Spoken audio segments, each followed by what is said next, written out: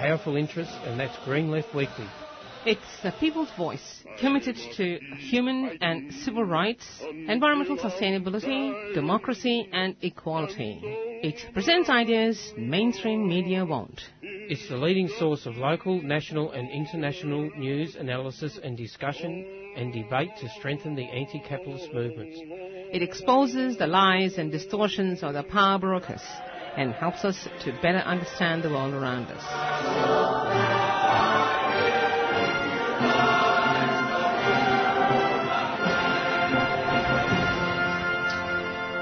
Good morning, Melbourne. Good morning.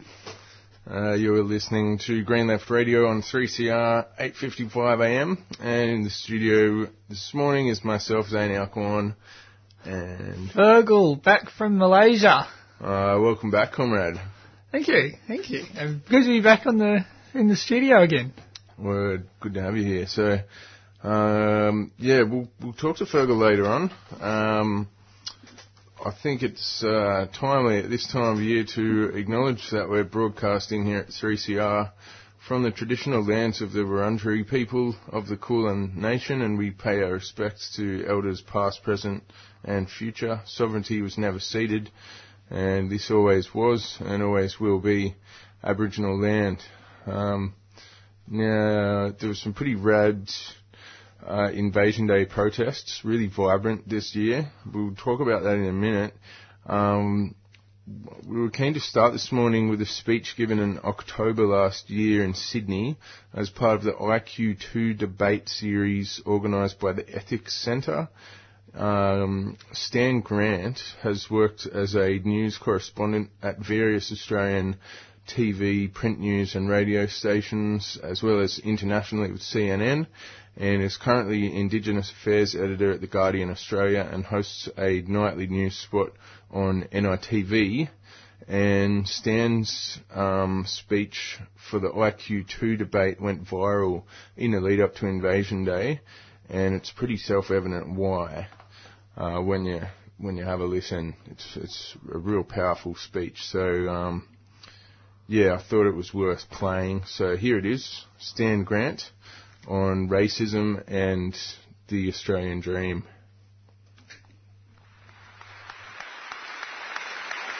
Thank you. Thank you so much for coming along this evening, and I would also like to extend my respects to my Gadigal brothers and sisters from my people, the Wiradjuri people. In the winter of 2015, Australia turned to face itself. It looked into its soul and it had to ask this question: who are we? What sort of country do we want to be? And this happened in a place that is most holy, most sacred to Australians. It happened in the sporting field. It happened on the football field. Suddenly the front page was on the back page. It was in the grandstands. Thousands of voices rose to hound an Indigenous man. A man who was told he was an Australian. A man who was told he was an Australian of the Year. And they hounded that man into submission. I can't speak for what lay in the hearts of the people who booed Adam Goodes, but I can tell you what we heard when we heard those boos. We heard a sound that was very familiar to us. We heard a howl. We heard a howl of humiliation that echoes across 2 centuries of dispossession, injustice, suffering and survival. We heard the howl of the Australian dream, and it said to us again, you're not welcome.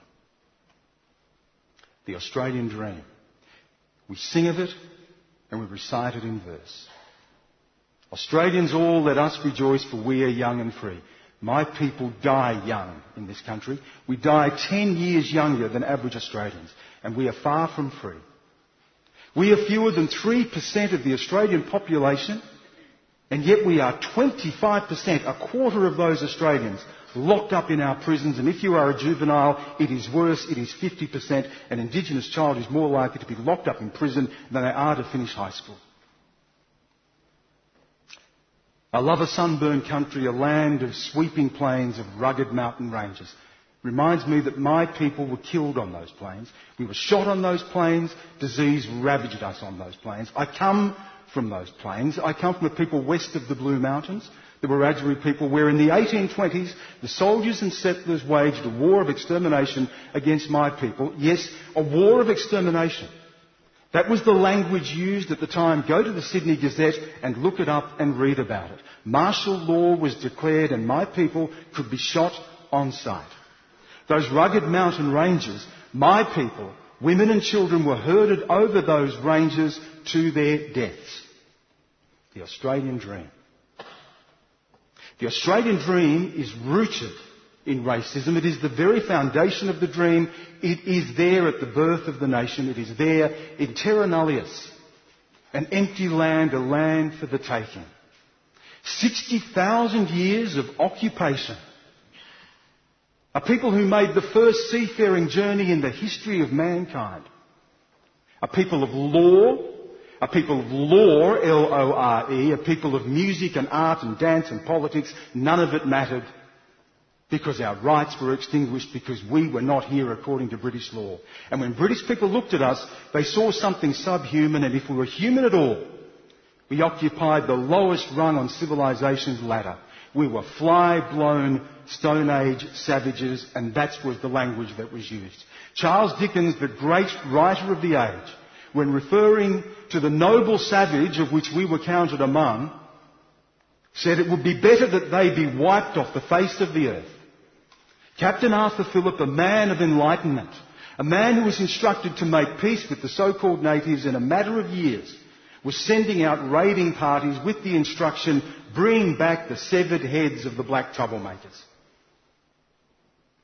They were smoothing the dying pillow. My people were rounded up and put on missions from where, if you escaped, you were hunted down, you were roped and tied and dragged back. And it happened here. It happened on the mission that my grandmother and my great-grandmother are from at Warringezda on the Darling Point at the Murrumbidgee River. Read about it. It happened.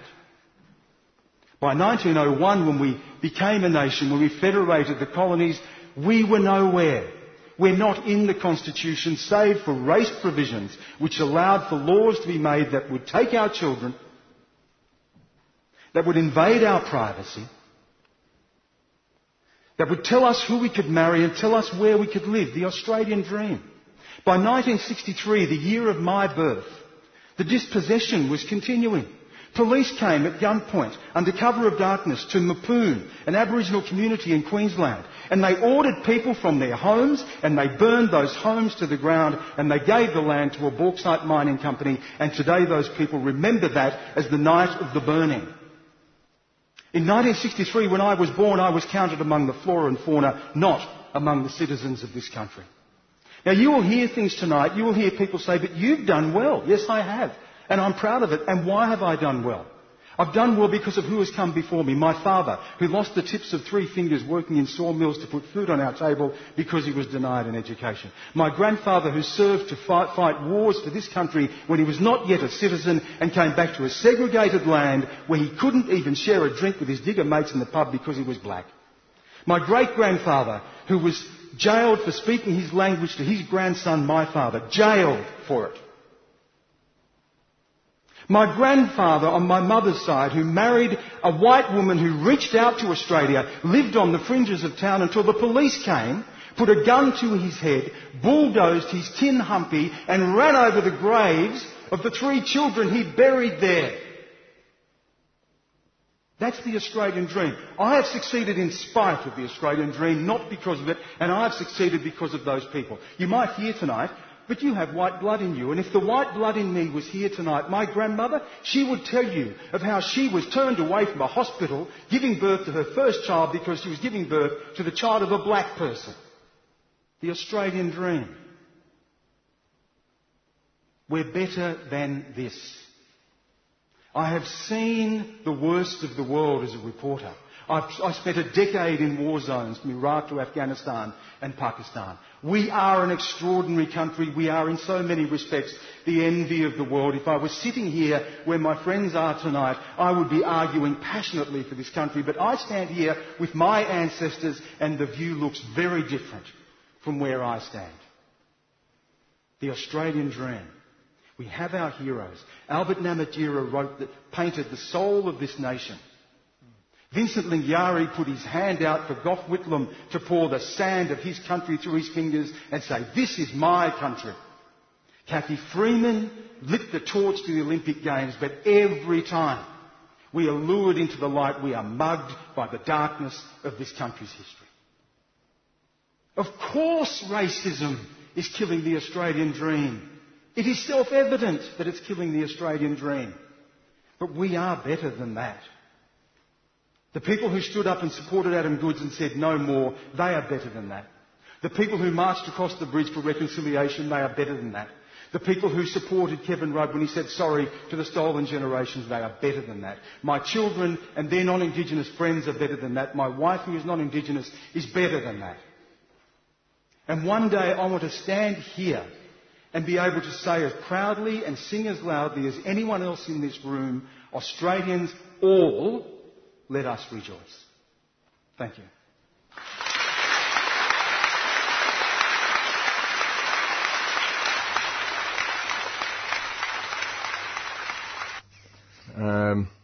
All right, this is Green Left Radio on 3CR, and that was Stan Grant speaking at the IQ2 debate series in Sydney in October last year, organised by the Ethics Centre. And yeah, pretty powerful, pretty electrifying speech, I reckon. Nailed it. And of course, we've just seen some really strong Invasion Day rallies around the country. Invasion Day, Survival Day, Sovereignty Day, Melbourne, Sydney, Canberra, Brisbane, Perth, Adelaide, Tassie. There was a solidarity protest over in Aotearoa. This is like, it's got to be up there as one of the strongest Invasion Day mobilisations around the country, I reckon, which is really good to see. People who've been organising around the forced closures over in WA, like Warriors of the Aboriginal Resistance, Blackfella Revolution. They've been able to mobilise a really strong demo on Invasion Day, and I certainly feel like there's a real kind of groundswell about changing the date. Like, it's dubious that we need to have a big nationalist day of flag waving at all. Yeah, but on that day, but if we are going to have one of them, that is the worst possible day that you could have it. Well, it just seems to be that every year it just becomes more and more cringeworthy. You know, not just among those who kind of care, but amongst more and more of the population. Like, I think that the movement is actually building to recognise Australia Day as Invasion Day, and I wouldn't be surprised if in our lifetime that just becomes what it's officially recognised as. Or even at least unofficially amongst the majority of the population for what it truly is. I think people are getting the senses about it. Yeah, and I reckon it's becoming less and less acceptable to try and say, what do we need to be sorry about when this all happened 228 years ago, because it's about the fact that genocide is ongoing. And there's an article in the latest Green Left, barbarous treatment of Aboriginal youth in NT detention centres confirmed, and the story is from Jacob Andrewatha, and it says the Northern Territory has the highest rate of youth detention in the country, 6 times the national average. Of those detained in the juvenile justice system, 97% are Aboriginal youth. And there have been a number of reports and investigations in the past 2 years into the treatment of Aboriginal youth in custody. They show that by deliberate design and policy, Aboriginal youth are treated in barbarous, inhumane and illegal ways. Multiple incidents have been reported of handcuffing, gassing, shackling, spit hooding and solidarity confinement for 22 out of 24 hours, lasting from 7 to 17 days, and being forced to eat hot meals with their bare hands. And the Human Rights Law Centre has put out this report. And a spokesperson, Ruth Barson, said the recent case of a 17-year-old boy being hooded and strapped to a chair to close for 2 hours shows there is a pattern of mistreating young people in the Northern Territory's Dondale Youth Detention Centre. So it's not... It is about the genocide and the massacres of Aboriginal people, but it's also about the fact that Aboriginal people live in third world conditions in one of the richest countries in the world. They're not provided with the same standard of healthcare and education and housing and services that the broader population is provided with. They're having land rights stripped off them. They're being kicked off their communities. They're still dying in custody. They're still dying at the hands of police. And they're still being locked up in ridiculous apartheid numbers. So it's not this thing that kind of happened in the distant past. Well, that's it. I mean, like, I've always used the analogy. It's like if someone, person A steals a car from person B, and then gives the car to their children, it's like, well, the children are benefiting from stolen property. You don't stop benefiting from stolen property just because it was given to you by someone else who stole it. And that's what it is. Like, us, white Australians are benefiting from the theft of Aboriginal land. And not to mention, as you said, the continued exploitation and continued oppression of Aboriginal people. It doesn't stop just because we didn't start it. We're continuing it. All right. You are listening to Green Left Radio on 3CR.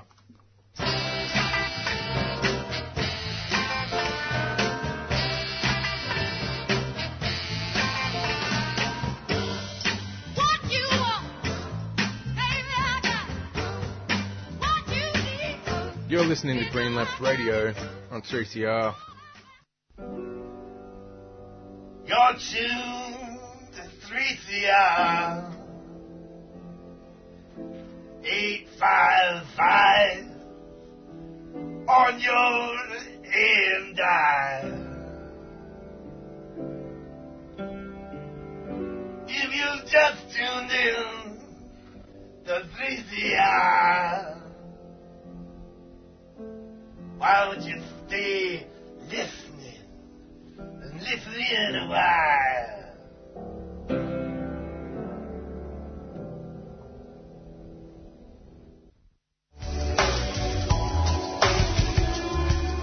Ceres in East Brunswick has a new state-of-the-art community kitchen. The kitchen is available to hire 7 days a week by individuals or groups who want to run a workshop or a course, hold an event, or just get together to cook with friends. Ceres is also running team building days and hens parties with a difference. Get in touch with us at ceres.org.au or call 9389 0100 to find out more.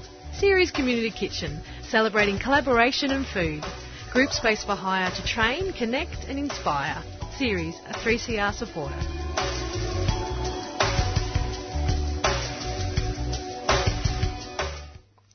All right, welcome back to Green Left Radio on 3CR. And with us this morning, we've got regular guest, Fergal McGovern, intrepid socialist traveller. And you've just come back from a trip to Malaysia to hang out with a bunch of comrades over there from the PSM. Oh, what a mad bunch of dudes. Talk about building a revolution. Yeah. Yeah. Oh, it's just actually being able to see the way they engage with the community. It's not just all about electioneering and politicking by any means. Actually being part of the community and getting involved in direct struggles, particularly to do with evictions and supporting urban pioneers. It was just amazing. It was so inspiring. Yeah, right. So, how has your, what's the word? How's your geographic knowledge of Malaysia improved? Where did you go while you were there? Oh, I'd say it's medium, and considering that it was 0 before, it's not bad. Right. So first landed in Kuala Lumpur, and then went to a city got a little brief kind of rundown of the history of Malaysia and the kind of, I suppose, the political conditions and all that kind of stuff. And also spent a lot of time in city of Ipoh, where the PSM actually has an MP sitting there. And and after that, so I spent a few days there, getting a feel of the area and seeing what some of the branches in the PSM are doing, and then Cameron Highlands, and then back to Kuala Lumpur. Yeah, wicked. And what sort of we were talking about this briefly last week. It's a pretty tough wicket for socialist and left wing activists over there. Yeah, it's pretty common for the cops to just come and arrest people and put them in jail for.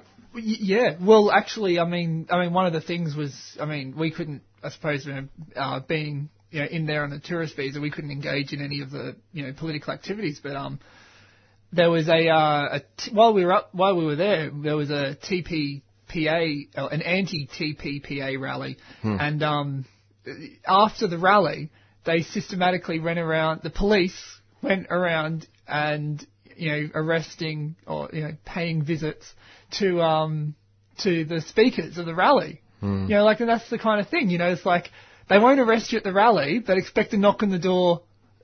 That night. Yeah, they don't make it easy. They don't make it easy at all. Never mind just the oh gosh, yeah, no, they make it hard. All right. And you were talking a bit about what campaigns are prominent over there. So what's this evictions campaign? Well, the thing is in Malaysia, I guess you've got what they call urban pioneers, and the government would like to call them squatters. But the thing is that essentially they've been oftentimes, more often than not, and especially these places where we visited, the people we visited, they've been occupying land since longer than before Malaysia was even a state. So Malaysia got its independence in 1957. There's people there who've been living on the land, like abandoned mines and that kind of thing, and in forests, and they've made villages, built villages themselves, or they've started farming the land themselves, taking it on upon their own initiative, again, for 80 years. So again, well longer than Malaysia was a state. But because they didn't get a grant, the land remained in the hands of the government, or often in times of the companies that owned the land beforehand, so the miners, and so essentially people who were involved in colonial extraction of the land. And then the government has later on, ended up selling the land to developers or to people, agribusiness who wants to have palm oil plantations. And despite the fact that you've had people living on this land for 80 years, farming it, building houses, whatever, living on it for generations, the government sells the land to developers, and the owner of that grant has the power, and the legal power at the very least, to evict those people. But the work the PSM has been doing has been in organising those communities, either to outright resist eviction, or at the very least, as a bare minimum, to get compensation in the way of homes, to be built by the developer, or at the very least provided for the developer, so they're not just being kicked out and made homeless. Yeah, fair income. And the TPPA campaign looks like it's a bit more vibrant over there than we've seen here. Yeah. In fact, that was kind of something that we were talking about over there, was that just in Australia, you'd barely know that, there's not much resistance to it at all, bar the trade unions. And oftentimes resistance comes across in a very kind of nationalistic kind of a way, like protect our jobs, keep out, it's like keeping out foreign workers, but not keeping out foreign workers, keeping out foreign workers altogether, not saying demanding fair rights for foreign workers at equal footing with Australians. It's like, but over there, it's a very much more kind of, understanding the intellectual property and all this kind of stuff, that how it's going to, cause medicines to become more expensive, because, you're going to have intellectual property rights over medicines extended for even longer and longer and longer, and, prohibiting the generic brand drugs and things like that. So it's they take it very, very seriously over there, especially compared to the sort of meagre attention it gets in Australia. And the government, I mean, is very intimidated by it. I mean, hence the reason why they feel the need to go and arrest people after a rally. So how can we work in solidarity here with comrades in Malaysia? How can we support what they're doing? I mean, I think just generally, looking up and finding out the kind of stuff that they're doing, never hurts to, write a few articles in a paper if you're in a position to write an article for a paper, talk about it on the radio, I suppose. I kind of actually see the PSM as being the next, as being, potentially being like the PSUV, in Venezuela. PSUV or PSVU? PSUV. Yeah, there you go. You got it right first time. United Socialist Party of Venezuela. Yeah. Like actually, and because of the pure fact that they're building, not meaning to use activist jargon, but building grassroots kind of activism. They're not, they're actually, like the way they started is really fascinating. They started was the Community Development Committee, and what they did was they just went around. It was some uni students who went around doing surveys and that kind of thing as part of their degrees to find out what is the life like in these urban pioneer villages, often, and what conditions do they face, and what can be done to sort of assist, and they sort of actually I'm thinking of the first the first kind of community that they took us to, where they actually had just recently won free houses just before being evicted.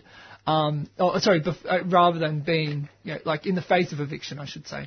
It was a 15-year struggle, but essentially, they went around finding out what kind of services they can provide, and just sort of getting involved in the community, and then sort of after 3 or 4 years of being involved with this community, they end up, the government sold the land to a developer.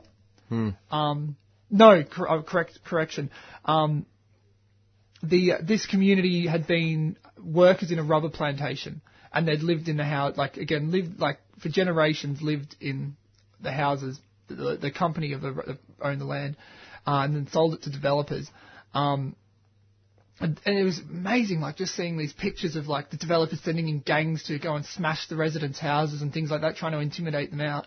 But 15 years of being involved in the struggle, this community ended up winning. The developer, the court essentially ordered that the developer must, recognise that they'd been living there for as long as they'd been living there, that they had a right to housing, and that the developer must build them homes in this new development. But the PSM was engaged in that struggle the whole time, and again through really kind of basic kind of means, just finding out not through big national campaigns, but actually working and helping coordinate legal teams and that kind of thing. Helping. Sounds like it would be really important over there when you've got that repressive climate, lots of arrests. Yeah. That sort of legal. I mean, it's important here too. It's important anywhere, but particularly in a place where people could just get thrown in jail and forgotten about. Yeah, well, there's a lot of government intimidation, and a lot of people don't know what rights they actually have, and and that kind of expertise comes in handy. But also, as well as coordinating people from outside the community come and defend against bulldozers and things like that, and that's just the kind of thing the PSM is involved in, really basic kind of direct kind of involvement in struggle, and it's just fantastic, and it's helping build their campaign to it's funny because for them the electoral kind of thing is only more recent, but because of it, despite the kind of the ruling party's been in power since independence, they've been able to get in a position where they've got a sitting MP and state MPs, and that's because of people know who they are, kind of on the ground, that they actually do work, they're seen as the people to go to, when you've got a problem in your community. Almost like council work. It actually made me appreciate all the more the work that Sue Bolton and Sam Wainwright do like as councillors. Steve Jolly and Steve Jolly too. You know, like because you have to when you're a socialist. You know, like that's just the way you got to do it. Like you've got to you got to respond to the needs of the community. You know, you've got to hear what it's about and take that issue up. You know, you can't escape doing it. Yeah, we could. Well, we'll have to keep an eye on developments in Malaysia, and because you're unfortunately moving back to Brizzy. I think on the going back up on the 9th. Yeah, so go and instigate insurrection in Brisbane. No, it's a sad story. Well, we'll have to do.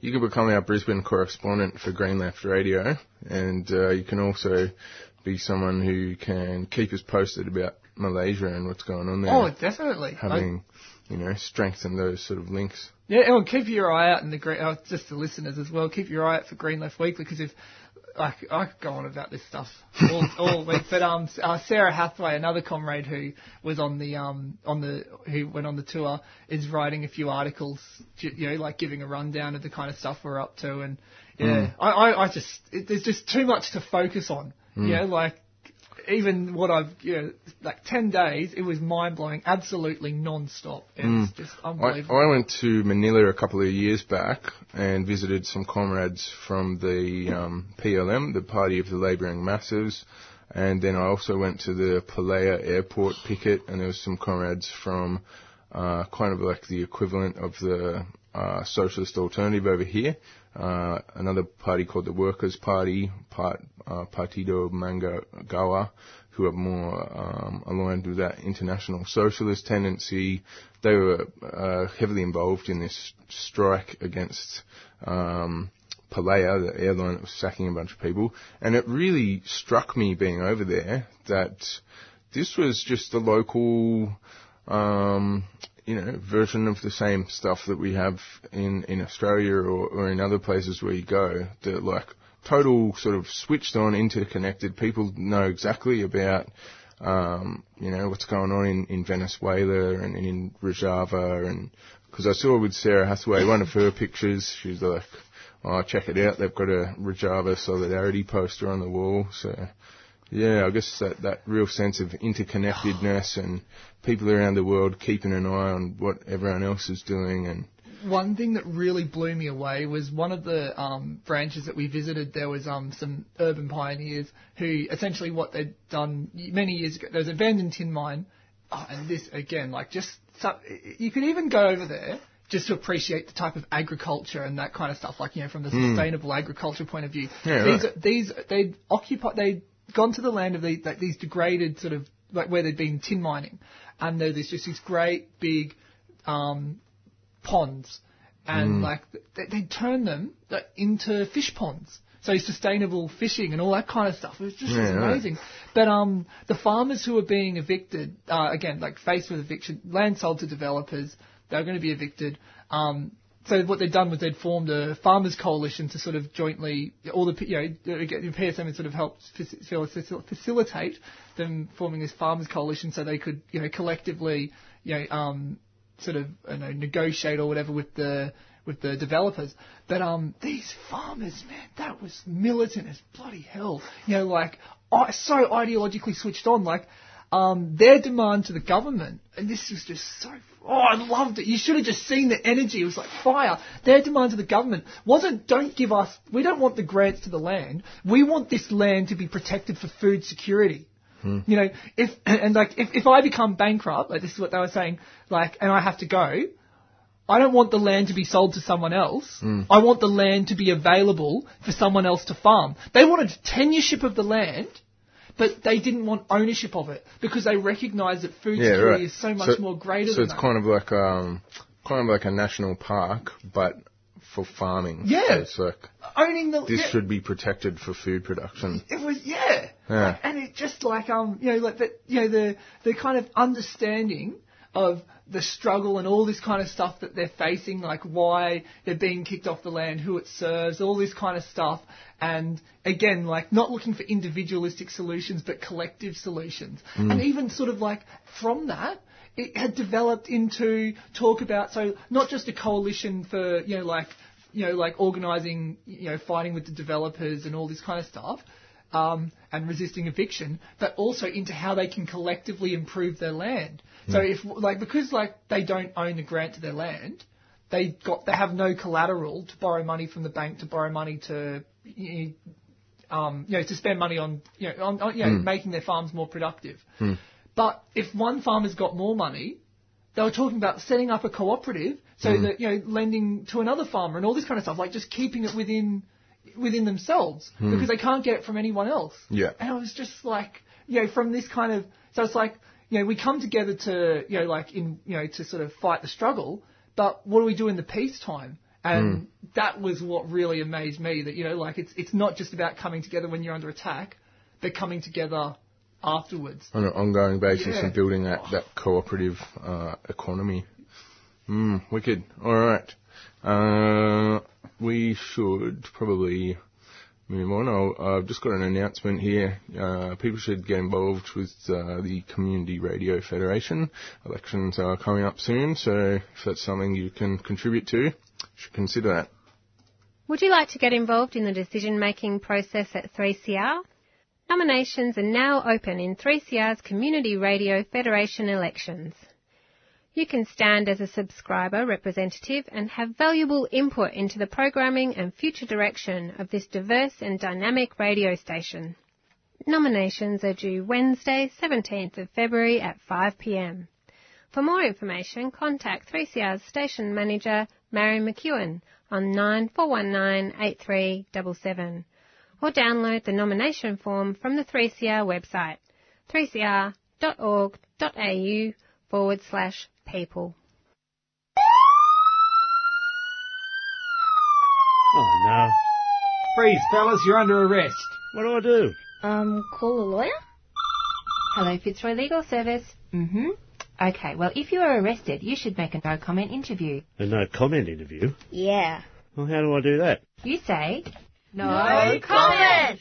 To everything? Yes, except your name and address. Every other question you should answer with no comment. So if he asks me what colour my shoes are, I say no comment? Yes, you say, no comment! To everything? Yes, say, no comment! If you are arrested, exercise your right to contact a lawyer and say no comment.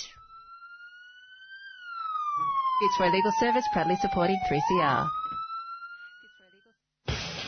You are listening to Green Left Radio on the Friday morning breakfast show, broadcast live on 3CR Radio, 855 AM digital and streaming live on 3cr.org.au.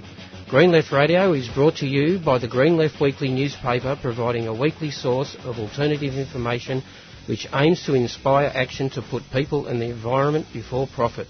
Subscribe to Green Left Weekly by visiting the website at greenleft.org.au or call 1800 634 206. For new subscribers, it's only $10 for the first 7 issues. All right, welcome back. Now, onto a bit of news. We don't actually have coverage of this in Green Left quite yet, but I'm sure there will be in next week's issue. But from the Huffington Post down under, Greens challenger Jim Casey slams Anthony Albanese's socialist comments. Anthony Albanese's Greens opponent for his inner-city Sydney seat has hit back at criticisms of his socialist background. Albanese, the member for Grayndler, on Thursday announced he would re-nominate for the seat. In speaking to media at Balmain's Unity Hall Hotel, known as the birthplace of the Australian Labor Party, Albanese spent almost as much time talking up his track record as he did rubbishing the resume of Jim Casey, the Greens opponent and former secretary of the New South Wales Fire Brigade Employees Union. Albo said, the Greens political party candidate who has been chosen in this electorate has spent more time in the International Socialist Organisation than he has in the Greens political party, and if he was fair dinkum, he'd run as an international socialist and see how many votes he got there, Albanese said. It's unfortunate that the Greens have been captured in this area and in New South Wales by people who have a history in the Socialist Party of Australia or the International Socialist or the Socialist Workers' Party and want to use the Green banner to advance an agenda that's about anything but the environment. Yes, Jim Casey said, I make no apologies for my socialist ideals. It's a bit sad Albanese is running away from this. He's happy to DJ songs by Billy Bragg for his mates, but when it comes to a political context, he's channeling Joe McCarthy, Casey said. So... Isn't Anthony Albanese of the social... isn't Anthony Albanese of the socialist left? The so-called socialist left. In the Labor Party? I mean, talk about rubbishing people who've got come from an organisation of people with socialists in the name. And to his credit, Jim Casey basically said, I was looking forward to a clean campaign. And Anthony Albanese has done some good work in the community and so on, and it's unfortunate to see him resort to this sort of dirty tactics and mudslinging and red baiting, to, sort of so early in the campaign. And, it's not really a gleaming advertisement for the socialist left of the ALP engaging in red baiting. I mean, I wouldn't say they deserve the word, even the word left, to be honest. But, I mean, that's exactly right. I mean, it's. And you've got Jeremy Corbyn in the UK, proudly identifying as a socialist, saying let's renationalise the British Railways. He's pro-Palestine, he's pro-climate action, he supports stronger funding for the National Health Service, and he's polling really well. You've got Bernie Sanders in the US. He claims to be a democratic socialist. He's probably trying to say that he's a social democrat, but regardless of what you want to say, he calls himself a socialist. And he's not rubbishing other people who also are socialists. I mean, for being socialists. Was it he had the endorsement from the Socialist Alternative over in the United States? What's their name? I can't remember her name. Someone Savant, is that right? Anyway. Kshama Sawant. Yeah. The Socialists councillor from, I forget what city she's from. It's in the West. It's Washington or Seattle or somewhere like that.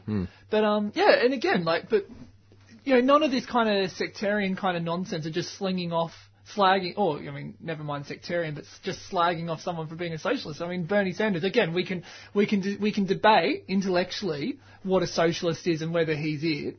But the point is he's doing good stuff for the left over there, and I think building a good name of the left. And then on top of that, he's showing cooperation and solidarity to a more what is I think we can more confidently definitely say is a socialist party.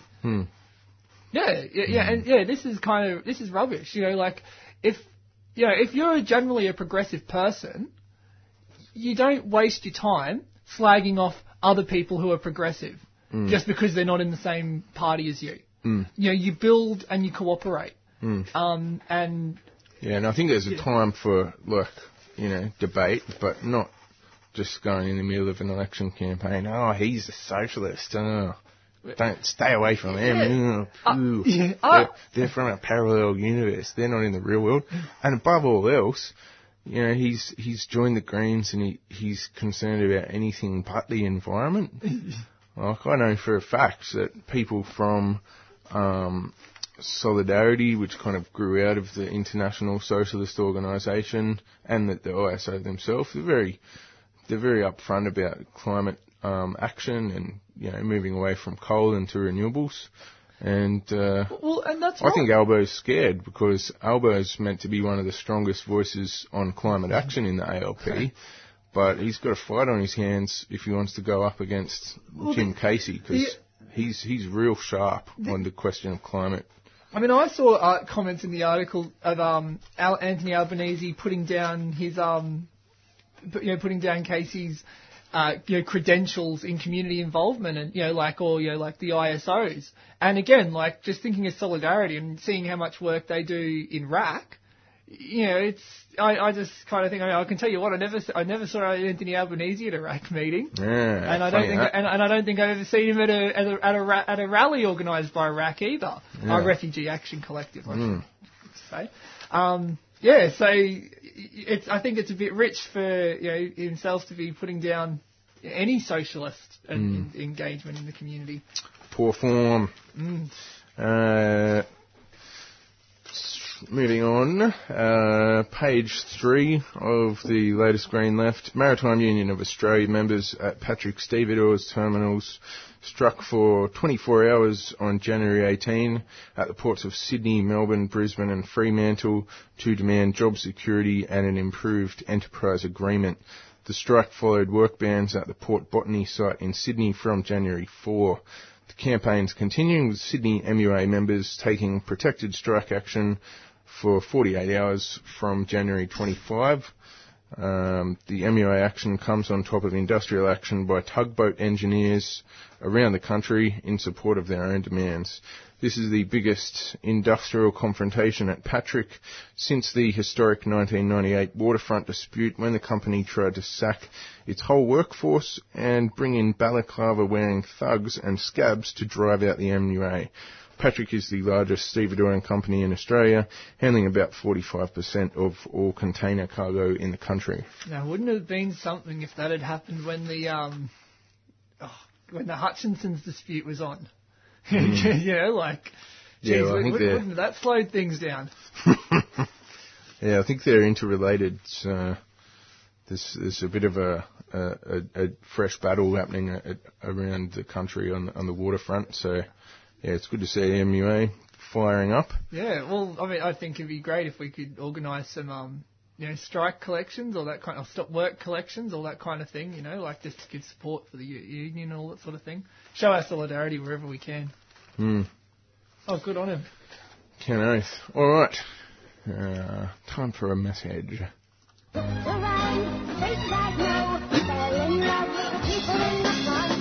Hey, this is Pressure MC from the Hilltop Hoods. Hey, what's up? This is Suffer from the Hilltop Hoods. You're listening to 3CR 855 AM on your dial. Support community radio and subscribe now.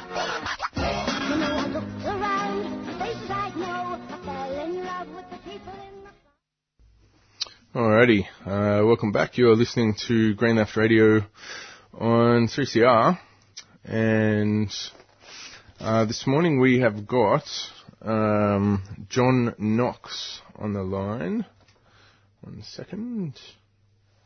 And John was part of the group Direct Action Melbourne, which took part in a protest back in 2014 to draw attention to the regressive influence on climate policy wielded by power company AGL.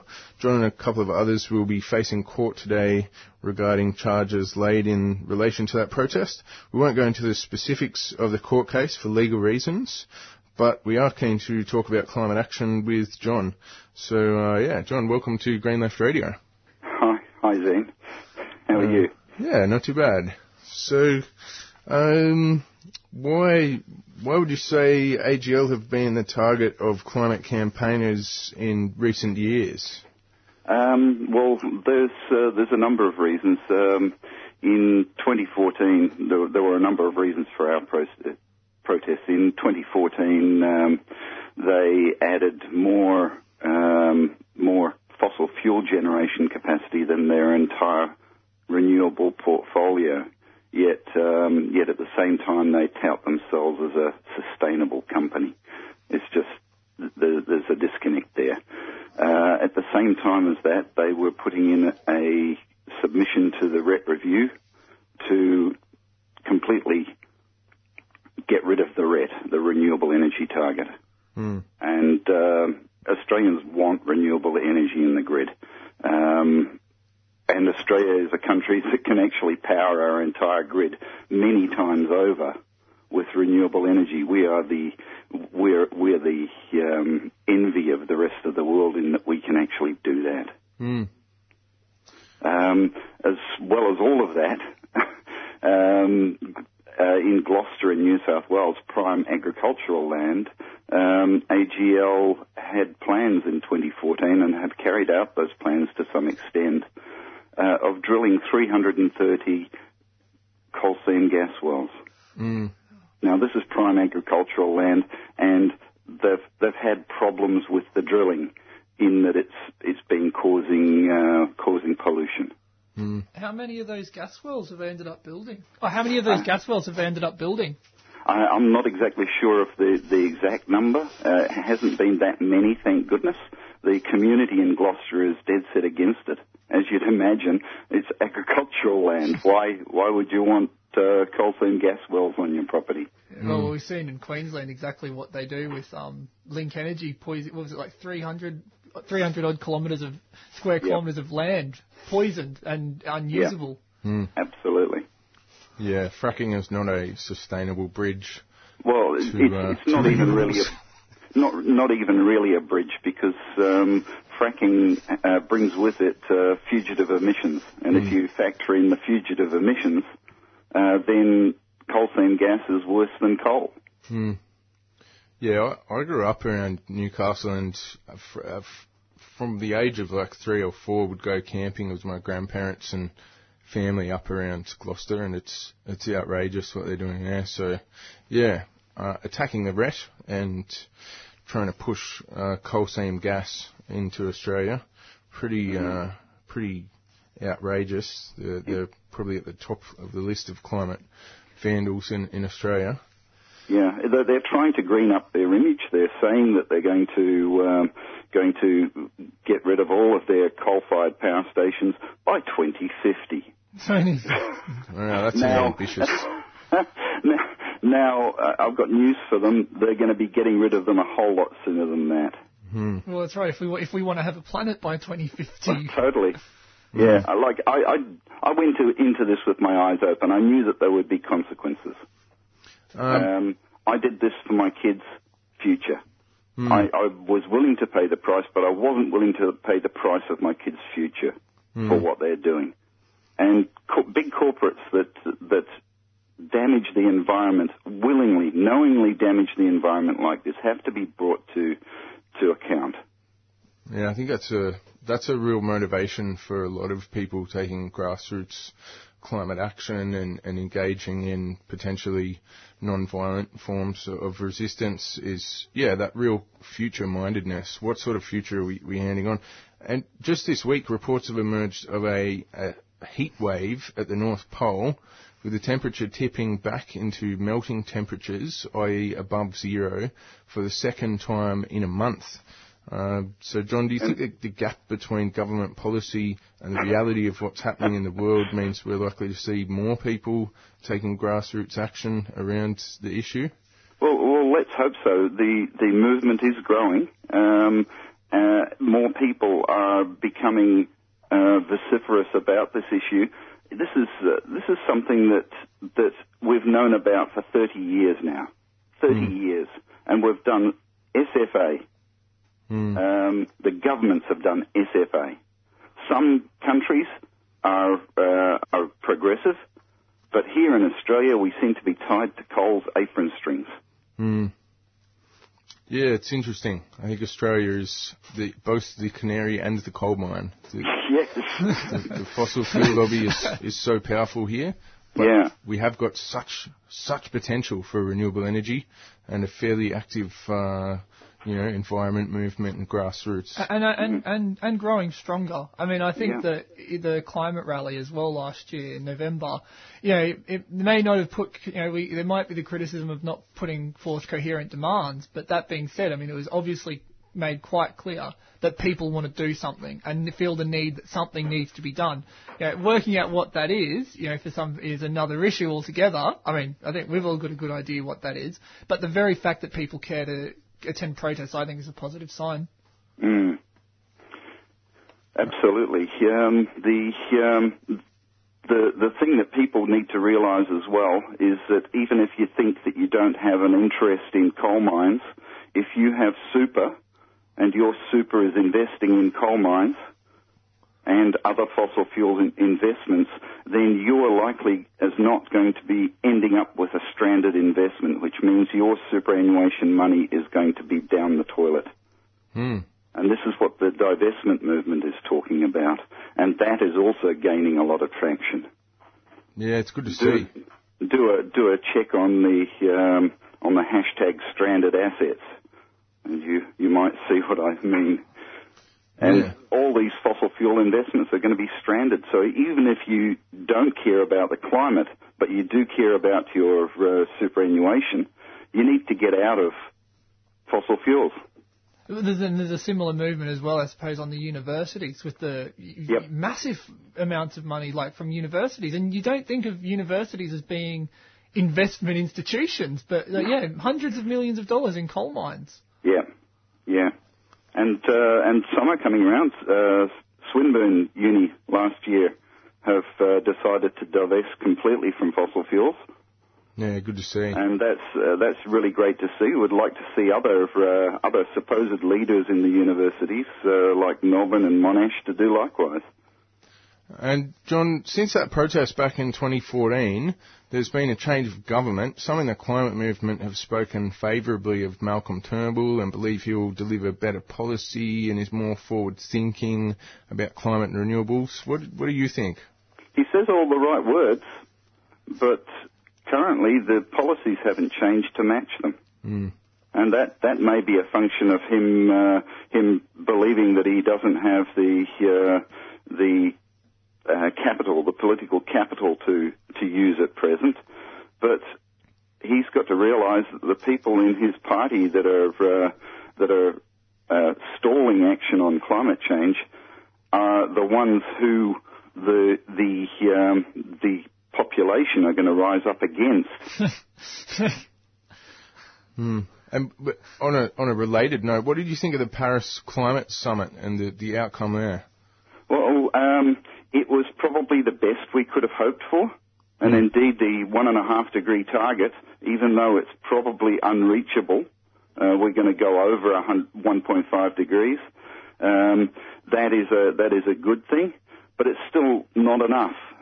We can see now what 1 degree of warming will produce in the world. We're losing glaciers at an amazing rate. The West Antarctic ice sheet has been said to be terminally affected by climate change. We're going to get sea level rise. We're going to get supercharged storms. It's the effects of climate change is going to affect everyone, including the fossil fuel companies. Now, they've had the opportunity for 30 years now to actually get into renewable energy. You've got to ask the question, why haven't they? Well, it's not the most profitable path, is it? It's more profitable. Not if you're planning on living in any kind of civilization. All right. Well, we'll let you go. You've probably got to get ready and put your suit on and stuff. So, but yeah, thanks heaps for speaking with us today. Yeah, good luck as well. And thank you. Keep an eye out for more grassroots climate action across Melbourne from various groups. And hope it all goes well today. Thanks a lot, Zane. All Cheers. Right. Yes, climate campaigner John Knox there. Alrighty. Indigenous people in Australia and the Pacific have borne the brunt of nuclear testing, and this was not done unconsciously. We found documents in the British archives saying that, yes, there is certain hazards, but only to primitive peoples, those that don't wear clothes and don't wash, unlike us British. So the sort of racism inherent in this whole operation was known and understood from the beginning, that these were the casualties of a larger imperial policy, and that they were able to bear the brunt because there were very small populations and didn't have much political voice. And as we fast forward to today, we see that same thing. 3CR, keeping you informed about Australia's nuclear past and present. At such a time, it's important to have a voice like 3CR, steady, constant, sane, and committed to a nuclear-free Australia.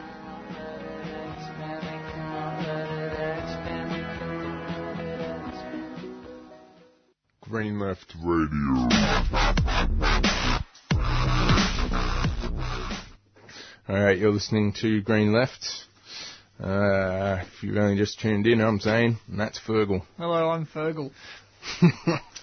Alright, bit of activist calendar action, I think is in order. And the front page of yesterday's Melbourne Age is talking about the proposed plebiscite on equal marriage or same-sex marriage. That plebiscite may not actually be worded in a way that's inclusive of trans people. I wouldn't be surprised, actually. Regardless, same-sex marriage reform advocates within the Turnbull government have reacted angrily to the plans of some hardline Conservatives to vote no change in Parliament, even if a future plebiscite votes yes. Arrangements for the plebiscite are being worked through with a view to a final set of options being presented within weeks.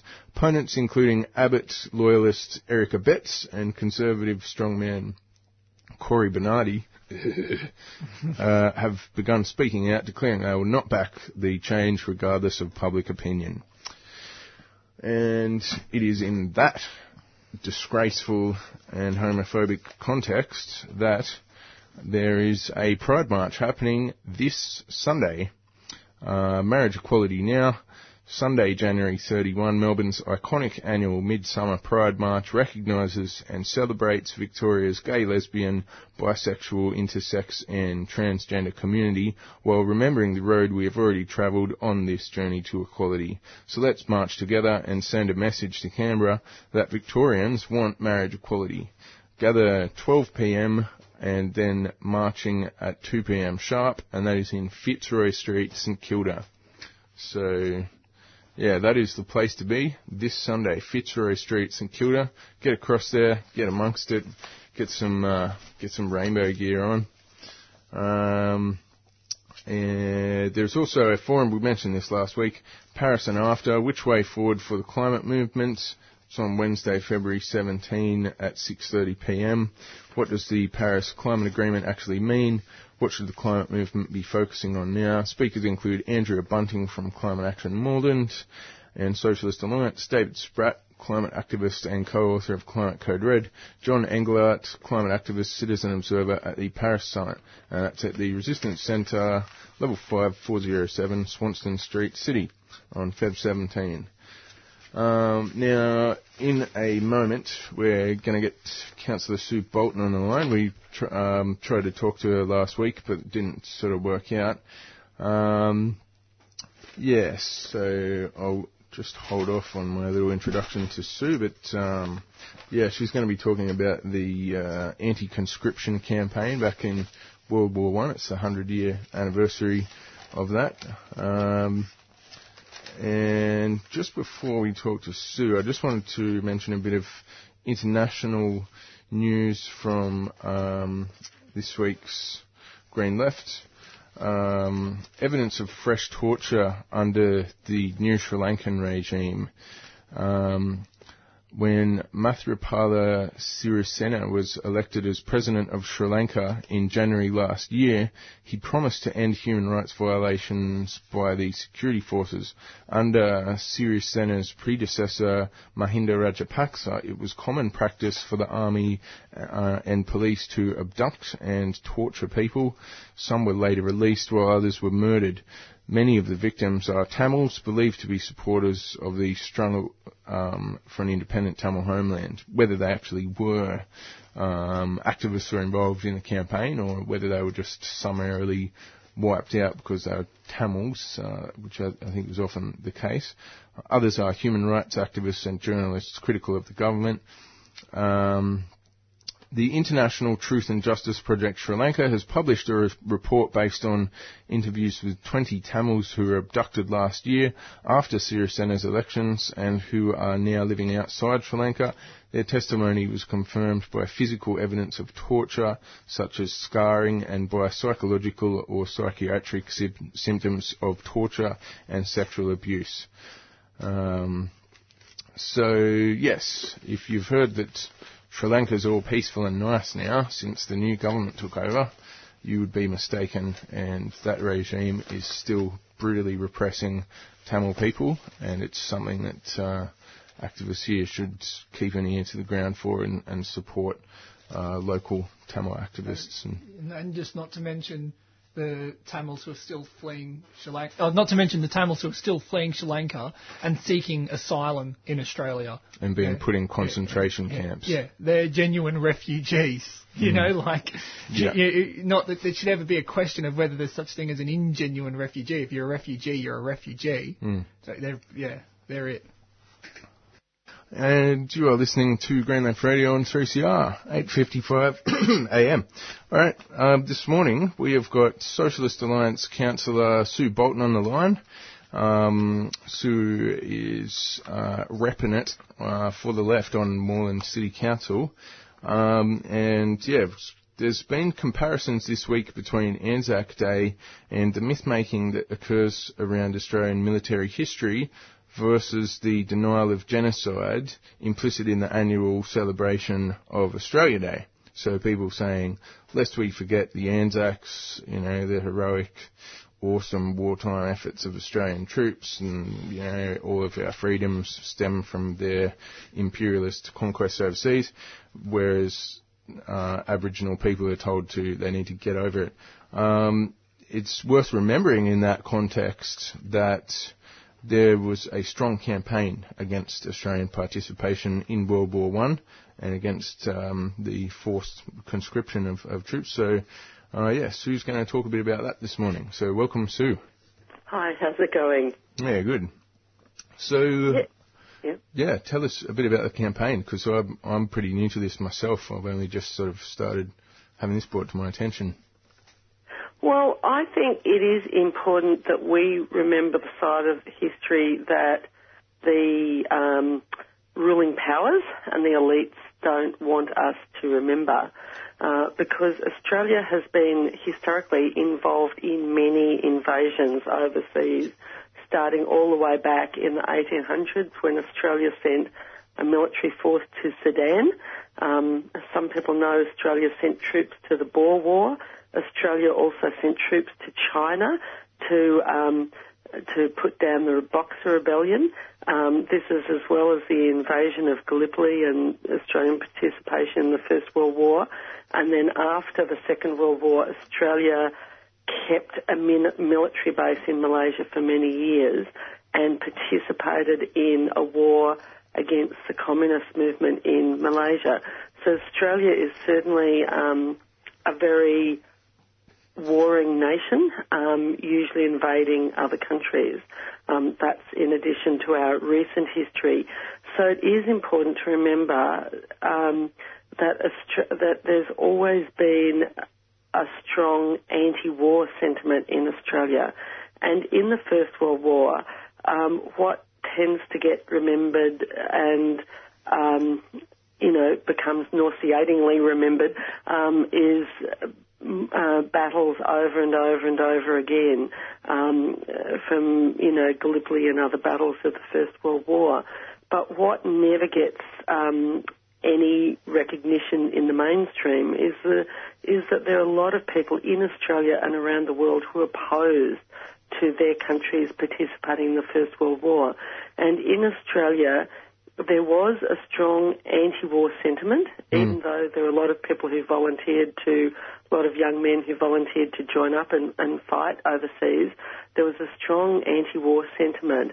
And then when conscription was announced and a call-up for conscription was announced in 1916, a massive anti-conscription movement developed, which was really initiated by the socialist and trade union movements. Like, those two movements came out immediately on the front foot against conscription, but also the women's movement played a really key role, and the Irish community played an important role.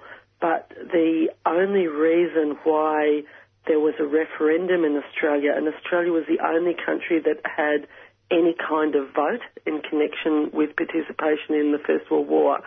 The only reason there was a referendum is because the Billy Hughes, the Labor Prime Minister at the time, couldn't get it through the Senate. So he was forced to go to a popular vote. Yeah, right. And and what was the result of that vote? Well, it was only a narrow victory, and you have to remember that every establishment figure, with the exception of the Catholic Bishop Mannix, every other establishment figure supported conscription. So all the newspaper editorials, all the capitalists, all of the institutional sort of authority kind of figures campaigned strongly for conscription. So this was a truly grassroots movement, and there was a narrow victory, and Brunswick and Coburg communities both voted against conscription, and they were a bit of an epicenter of the campaign against conscription. And a local group in Brunswick-Coburg area has come together to, organise sort of commemoration activities around the anti-conscription struggle. So there were two referendums. One was 1916. Then, because that was defeated, there was a second referendum, where conscription was defeated by an even bigger margin, because there are a lot more bodies, a lot more dead soldiers being returned from the war, and soldiers on the front line also voted against conscription. Yeah, right. And when was that second vote? So the first vote was October the 28th in 1916. The second vote was December the 20th in 1917. And I think that this movement, this anti-conscription movement, and there was also a large section, not all of it, but a large section of the anti-conscription movement was also anti-war, not just against being called up, but, were opposed to participation in the war. That also had, important flow over into the anti-Vietnam War movement and the draft resistor movement during the Second World War. So I think, that's... It is an important heritage for us to remember, because of the way in which governments just can take a country to war without any kind of vote, any kind of genuine public discussion other than pure propaganda from the government. And we can see what's happened, with Australia going to war in Iraq and supporting the US efforts in Iraq. That whole war, and not only the invasion, but the occupation, the policies of the occupation, the propping up of particular parties and organisations in Iraq, is what has led to this ultra-right-wing ISIS movement developing in Iraq. It contributed directly to that. So, it's very important that we revive the anti-war and anti-war traditions in Australia. You're listening to Sue Bolton from Moreland City Council. We're just going to play a quick announcement, and then we'll come back. So stick around, Sue. Things weren't going well in my relationship. Family violence was making life difficult at home, but I didn't know where I could go for help. I was unsure about my rights because I was not yet a permanent resident. I was worried that if we separated, I might not be able to stay in Australia. I went to InTouch, and they were able to help me by telling me about my options. If you need migration advice, contact InTouch for a free and confidential discussion with a migration agent in your language by calling 1800 755 988 or search InTouch Multicultural Centre online. InTouch. Brought to you by Victorian Women Lawyers and funded by Victoria Law Foundation. All right, you're listening to 3CR, 8:55 a.m. This is Green Left Radio, and we've got Councillor Sue Bolton on the line. Now, Sue, I was talking to you the other day about this, and the women played a very strong role in the anti-conscription movement, and particularly that was the sort of time of the suffragette movement and women campaigning for equal voting rights to men.